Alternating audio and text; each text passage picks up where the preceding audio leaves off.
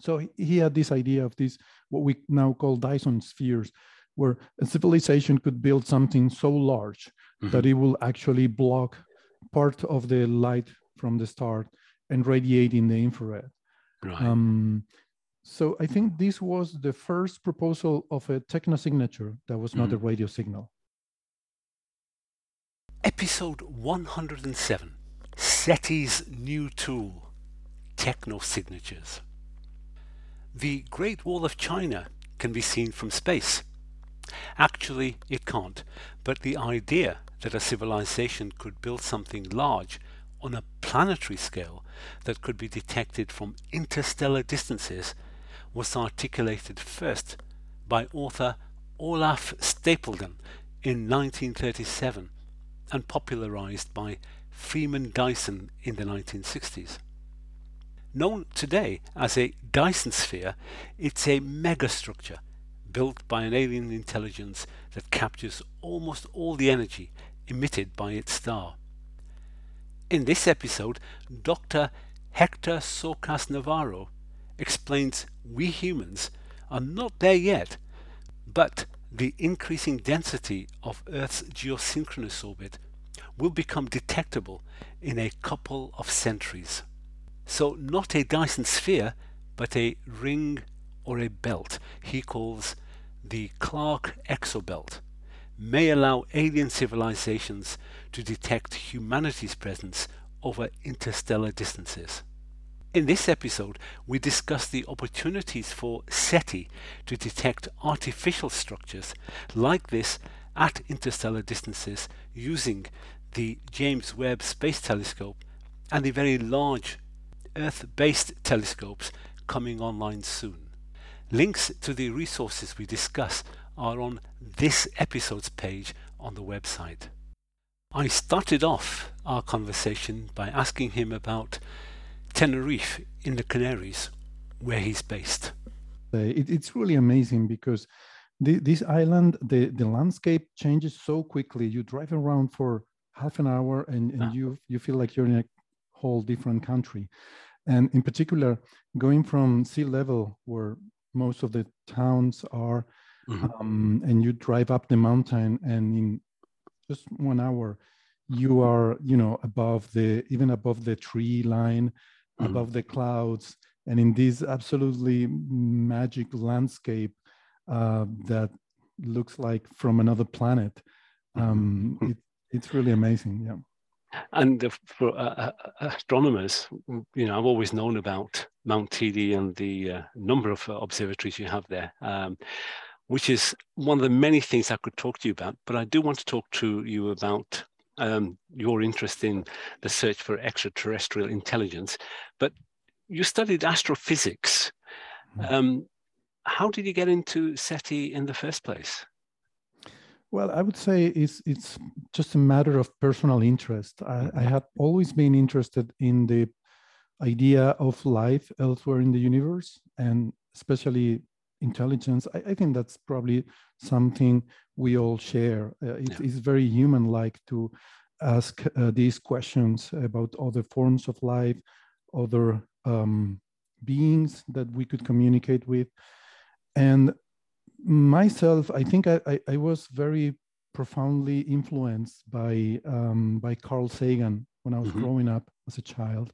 I watched Cosmos. I read the book. I read everything that would fall in my hands, written by Carl Sagan.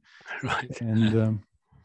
And he was very interested in all these subjects, and he was able to discuss them in such a beautiful way, but at the same time in such profound and scientifically rigorous way that it really, I think that has always been with me.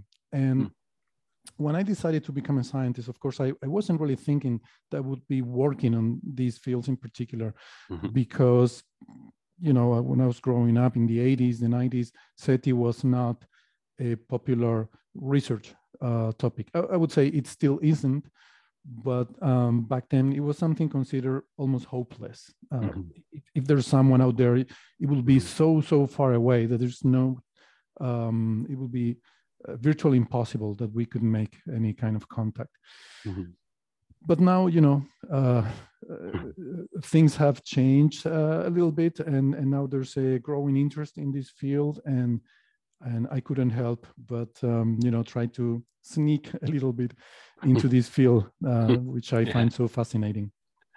And you're quite right about the deep impact on the futures of so many lives, including mine, that the work of Carl Sagan and his many books, including Cosmos and particularly Contact and the film that went with it. It's a whole generation of, I think, working scientists and engineers today who can probably trace their roots back to his work. And I'm sure every generation has its own origin story like that. But you're quite right, and it's something that I share. Just as an aside, I'm very interested in people. I think you're a bit of a musician. You do a podcast, and you're a director of the Museum of Science and Cosmos. Tell us a little bit about all three. Well, I wouldn't call myself a musician by any stretch of the imagination. Right. But I am interested. It's something that interests me, but I've never had enough time in my life to devote to what I would really like to learn, which is about composing music, music composition. That's a subject I find fascinating, and I've read a little bit about it. And when I was young, I learned a little bit to play the piano and electronic keyboards, just enough so that later, with a little bit of help from technology, I could play around and put things together. And I do not want to say create, but you know what I mean. Just I think you can say create. So I think of you as a musician, somebody who doesn't do anything like that. So behind you, I can see a poster, Coffee Break. Tell us about Coffee Break. Yes, Coffee Break is a podcast that we make, me with some other friends and colleagues. We started doing it 7 years ago in 2015. And it's peculiar in a bunch of ways. First of all, we wanted to talk about the news in science. So this is not a podcast that you would tune to learn something very basic about, how stars are formed. Instead, it's something that we make every week, and we talk about the latest papers that have come out, or some other news that are out there. So it's more for people who are interested in keeping up to date with what's new in science in general, but especially in astrophysics and physics, which is what we are most interested in. And it's also peculiar in that we try to keep it as genuine as possible, in the sense that it's not scripted, and it's a conversation among friends. So we just sit there and start talking, and sometimes we forget that people are listening, and sometimes we get technical. Right.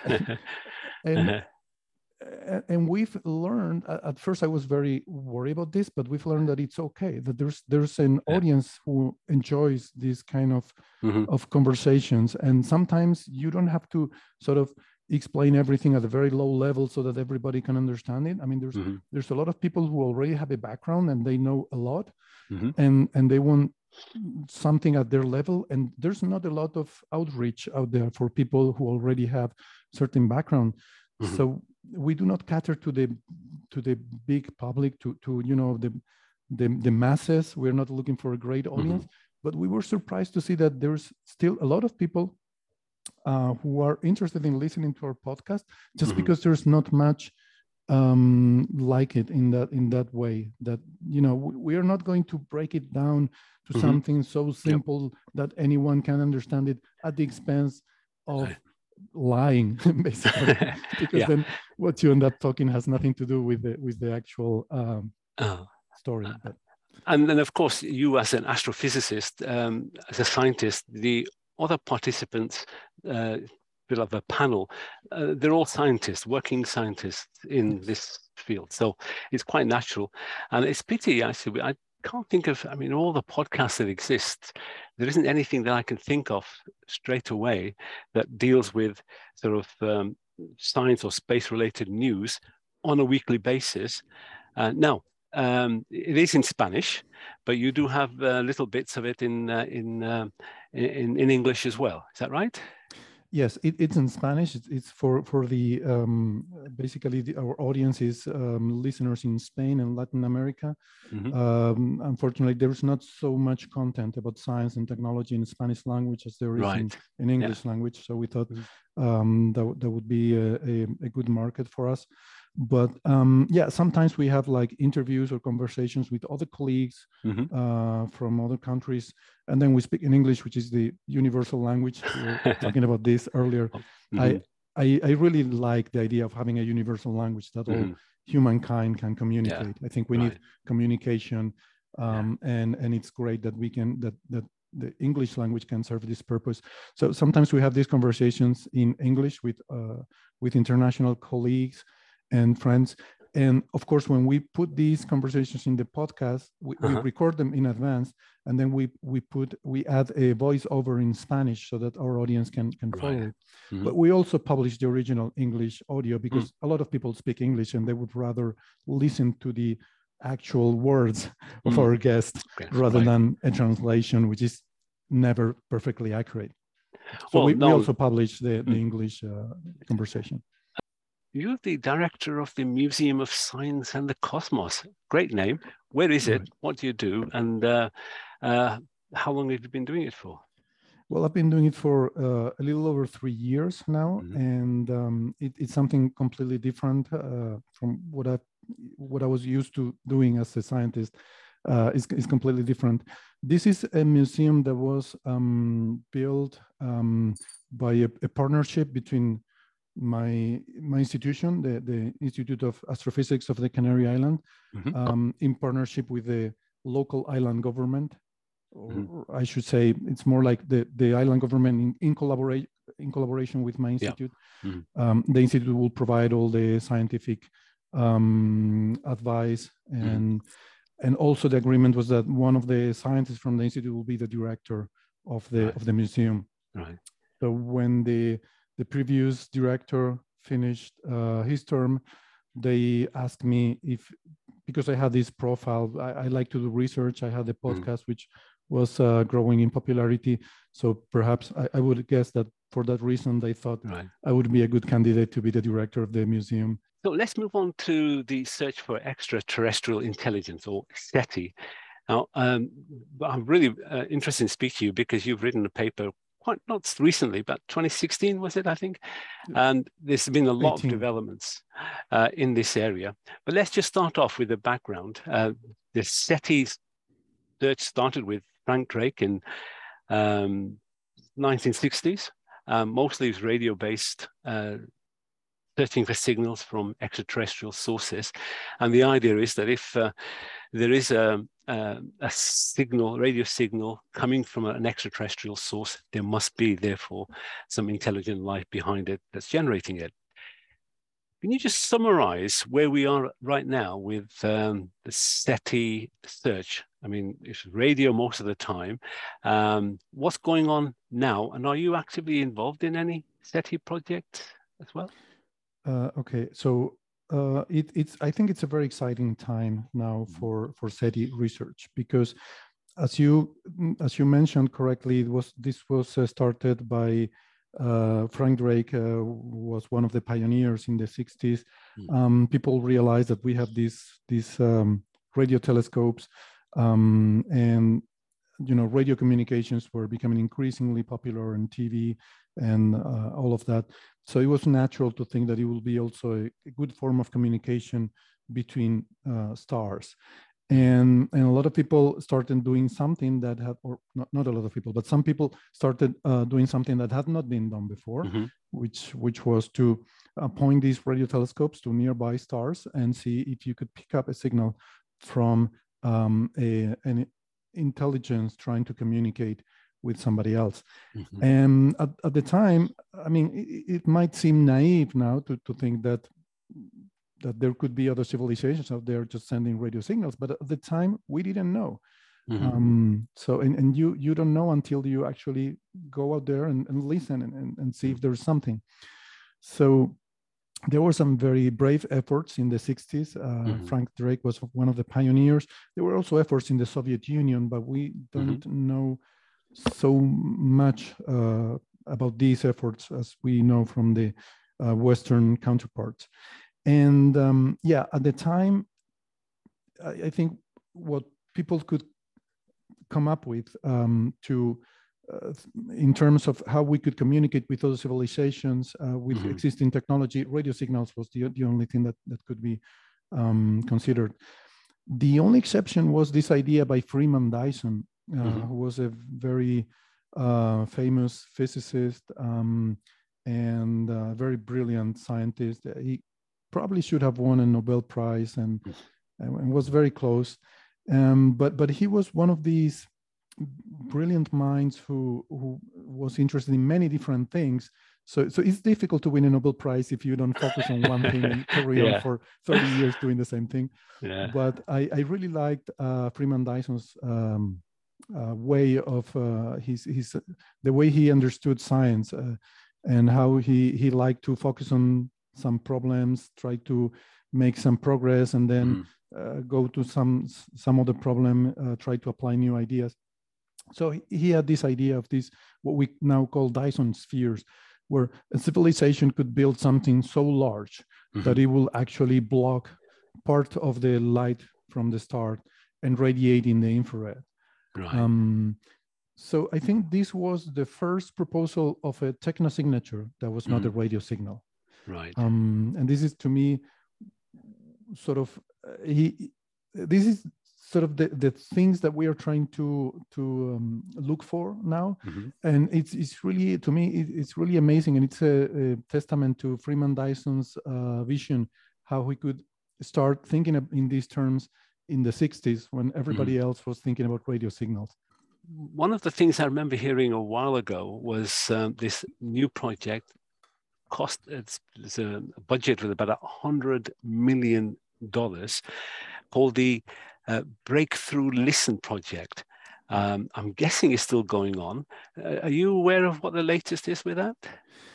Yes, it's currently the largest radio search that is being conducted. The history of SETI, and this is very interesting. We were talking earlier about Carl Sagan. He was one of the pioneers of SETI, and you mentioned the novel contact. It's amazing how a lot of the history of SETI is reflected in contact, and he even anticipated some of the things. What I mean is the following. When these radio searches started to become popular, NASA created a project to do these searches, on a large scale. And so NASA actually created two different projects. One of them was using the Arecibo dish in Puerto Rico, which was the largest and for a long time has been the largest radio telescope on Earth. And another project would be conducted using the Deep Space Network antennas that they use to communicate with space probes in the California Mojave Desert. Now, this ran into trouble first in the 80s. There was a senator called Proxmire who tried to kill this project because he thought it was a waste of money, tried to communicate with little green men. But here, this tells you how powerful Carl Sagan was at the time. He met with this senator, and he was able to convince him otherwise. So he sort of saved these projects by NASA. And then later on, in the early 90s, there was another senator called Richard Bryan, who really shut down the whole thing down. And he did it. I talked to Jill Tarter once about this. We had an interview for my podcast. And she told us, well, something that is also known, but she said that she was surprised about how she thought there was something visceral, something very that he probably had some very strong emotional motivation behind this drive to not only shut down all SETI programs at NASA, but to do it in a way that it could not be rebuilt. So to trash everything. And most of it was rescued. It was picked up by the Planetary Society, where Carl Sagan was, and the SETI Institute that has been created recently. They picked up some of this and sort of continued doing on a much more modest, with more modest resources. So the radio search continued for a while, but in 1992, NASA stopped all involvement with this research. Some people think that there were probably religious motivations behind Senator Bryan's decision, but I guess we'll never know.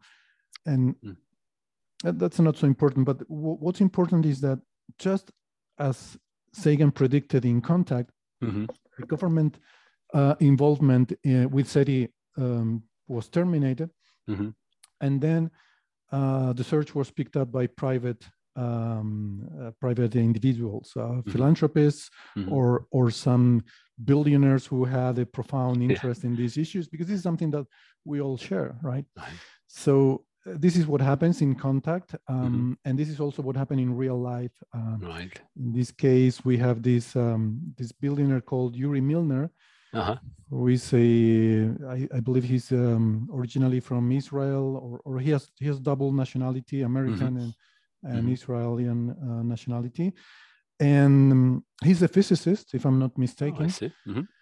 And he's very interested in pushing not only SETI, but also some other sort of initiatives that are, that resonate with the, with some of the deepest questions that we can have, but are still sort of at the frontiers of science.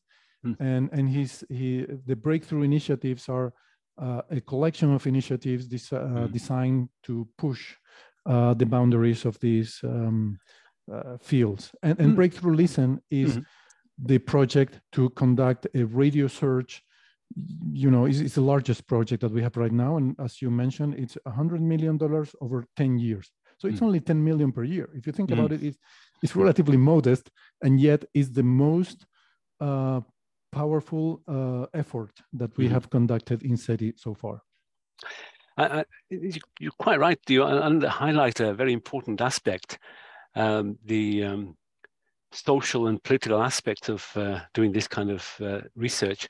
I think that a lot of the scientists in the early 60s and maybe even into the 70s would keep well away from being associated with SETI because it was not seen to be scientifically sound and professionally respectable. But today, I think it's fair to say it is a valid research area. And it's good to hear that from what you're saying, the private individuals like Paul Allen and Yuri Milner investing in this. What intrigued me about your paper was the techno-signatures. So from this point on, we're looking for signs of intelligent life, not listening for radio waves. So can you just summarize what a techno-signature-based study for SETI how would that work? Yes, basically techno-signature, it's a denomination that has been introduced recently as an analogous to the biosignatures that we look or that we hope to look in the spectra of exoplanets.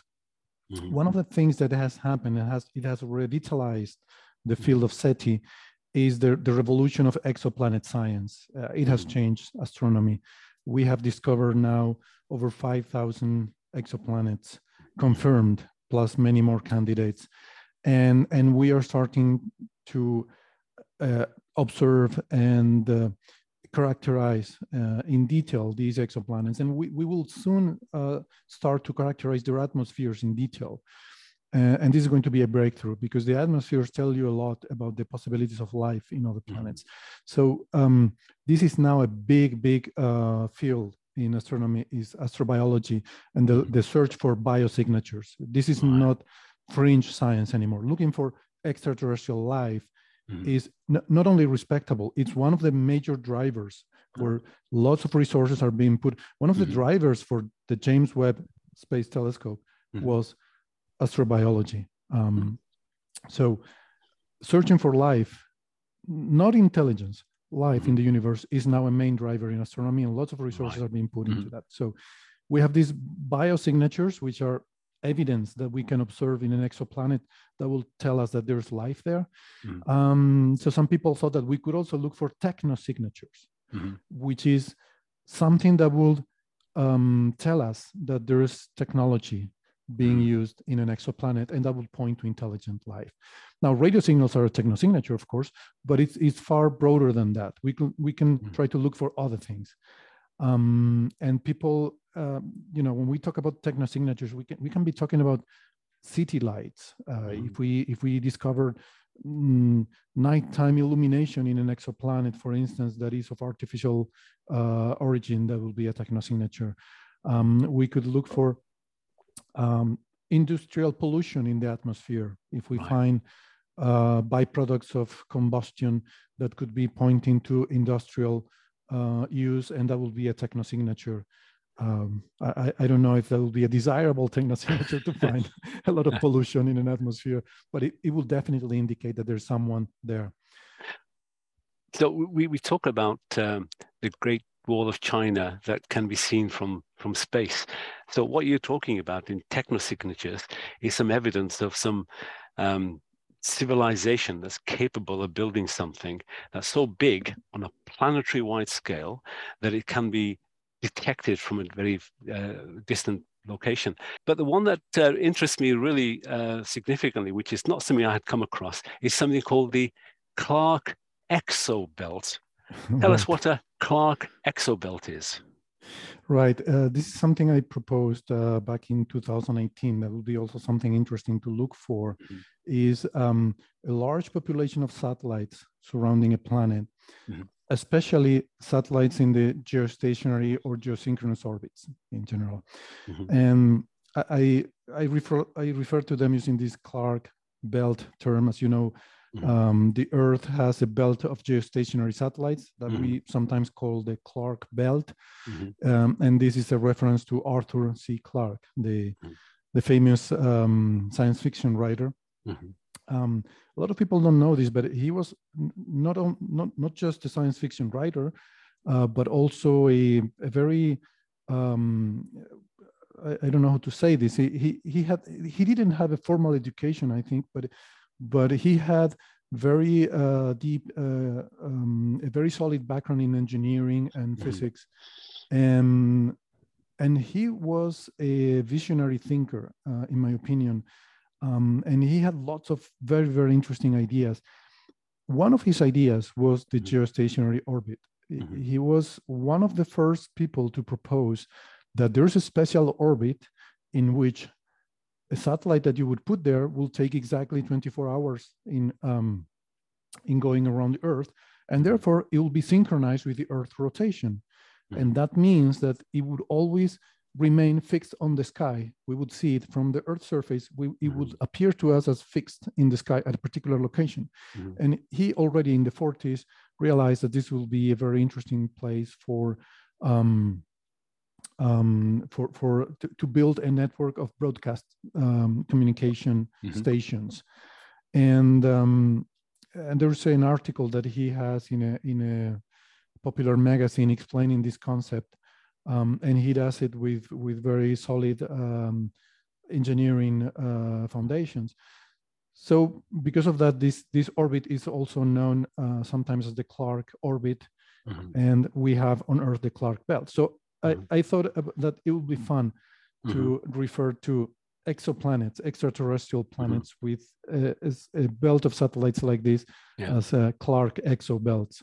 So what you're suggesting is that in the hunt for Earth-like planets around Earth-like stars, or sun-like stars, you would find these planets which would have these specific orbits, and every planet would have this. We've been using that orbit here on Earth for quite a few decades now. Given their current population density, be detectable from stars or other planetary systems right now? No, not right now, at least with our technology. With our current technology, we would not be able to recognize a planet like Earth at interstellar distances. Right. That's the main problem that we have with technosignatures. Interstellar distances are so large that we cannot see a lot of detail. So it almost requires a science fiction engineering to have something that we could observe from such distances. So there's always a bit of science fiction into this technosignature field. Now, when we talk about, so we need to look for superhuman technosignatures, because human technosignatures are not visible. When I mention industrial pollution, we will need to have superhuman pollution in a way, much more than we have now on Earth in order to be detectable at interstellar distances. When we talk about geostationary satellites, we need millions of times more satellites than we currently have in order to be able to detect them with our current technology. Now, what's interesting about satellites is that our population of satellites has been growing, and it's been growing exponentially. Okay, and in the past 6 decades or so, since we started putting satellites in orbit, we can observe that the population of this orbit, especially if you also consider the graveyard, because the satellites that we have in geostationary orbit, once they stop functioning, we push them into a slightly higher orbit that we call the graveyard, and there they remain forever, right? And we don't care about them anymore. But eventually, this graveyard will keep getting more and more populated. And perhaps, that's speculation, but it could happen. I think it's something reasonable to assume that eventually this belt will be thick enough that we could detect it at interstellar distances. Now, my estimate is that if you extrapolate current human population of this belt, we would reach detectability with current human technology in about 200 years from now. So there's always some extrapolation, but 200 years is not a lot. So this means that if we keep doing what we are doing, in 200 years, we would be easily detectable for people like ourselves from the nearby stars. So not just the population of the working geostationary satellites, but also the accumulation over time of the dead, non-serviceable communication satellites, which are pushed a little bit higher to make the critical space free for other newer usable satellites. So that density of the graveyard orbit would be detectable in your projections about 200 years from now. Matter of interest, we've one of the other things we talk about when we're talking about congested orbits is the potential for satellite collisions and the debris they generate, and the potential for the Kessler syndrome. So, could your approach work and detect a more denser, but perhaps filled with debris after multiple collisions of space debris that's populated and generated a lot of debris in a particular orbit? I guess it would be in principle the same thing. Yes, actually, one of the criticisms that I received when I published that paper is that a lot of people suggested that it's not, that this could not happen, that the Clark belt could not get so populated because of the Kessler syndrome and other problems. Right. But I think we have to remember the Kessler syndrome refers to the low Earth population, the low Earth orbits, which is between 400 and 2,000 kilometers above the surface. The reason is that region of space is very, very crowded. That's where we have most of our satellites. But not only that, they're moving very fast because they're very close to Earth. The closer to Earth you are, the faster you're moving, and they're moving in random directions. So collisions take place at 10,000 kilometers per hour or more. Now, the geostationary orbit is different because it's much farther out. That means velocities are lower, and also it's a synchronous motion. So all the objects are moving synchronously, like a big procession. I see. Right. So relative velocities between them are much smaller. Right. You could have collisions, but it's much more unlikely, and it happens at smaller velocities. Now, said that, satellite collisions actually help the technosignature in the graveyard, because if you're an alien civilization, or even ourselves, we don't care about what happens in the graveyard. If the satellites, if the graveyard is so populated that satellites start colliding, we don't care. They are dead satellites anyway. And these collisions, they actually increase the opacity. They make the belt easier to see, because a satellite, which is a compact object, all of a sudden is spread out in a myriad of fragments. And the visibility of all these fragments is larger than the original satellite. So by smashing satellites and ripping them or destroying them into smaller fragments, you actually make the belt more visible from the distance. Oh, so it'd be even more likely that these things would be detected. How close are we with the technology of the James Webb, and indeed other larger Earth-based telescopes, which are either online or coming online soon? How close are we, do you think, of detecting some form of technosignatures in exoplanets? Yeah, I think we are moving into a new era now, because for the first time with the James Webb and with the new large telescopes on the ground, like the ELT or the TMT, even the MGT in Chile, these new telescopes are so powerful that they would be able to detect human scale technosignatures at interstellar distances. The problem is that we first need to know where to look. For instance, there's a recent paper which suggests that with the James Webb telescope, we could detect human levels of industrial pollution in the Earth atmosphere in nearby exoplanets.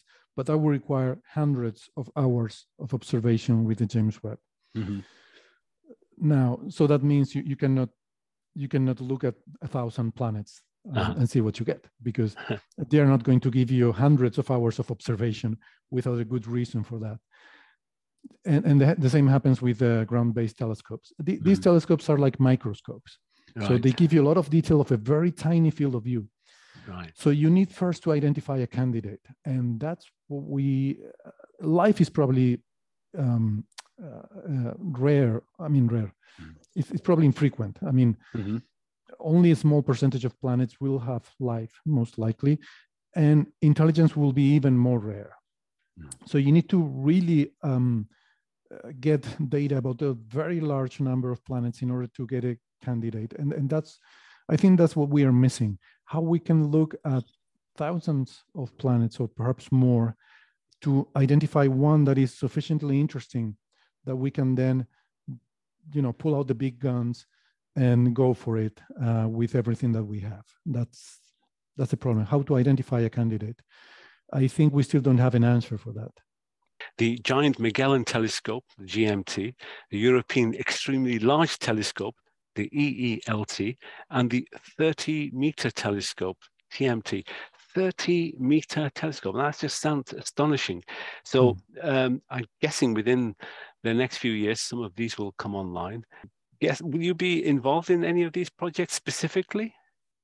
No, this is so competitive that, in fact, I don't believe that these projects will have a SETI observations program unless, like I said, there is some other clue or some other indication that would point out in a very strong way to a certain planet, because we have, these machines are so powerful that everyone wants to use them for other purposes.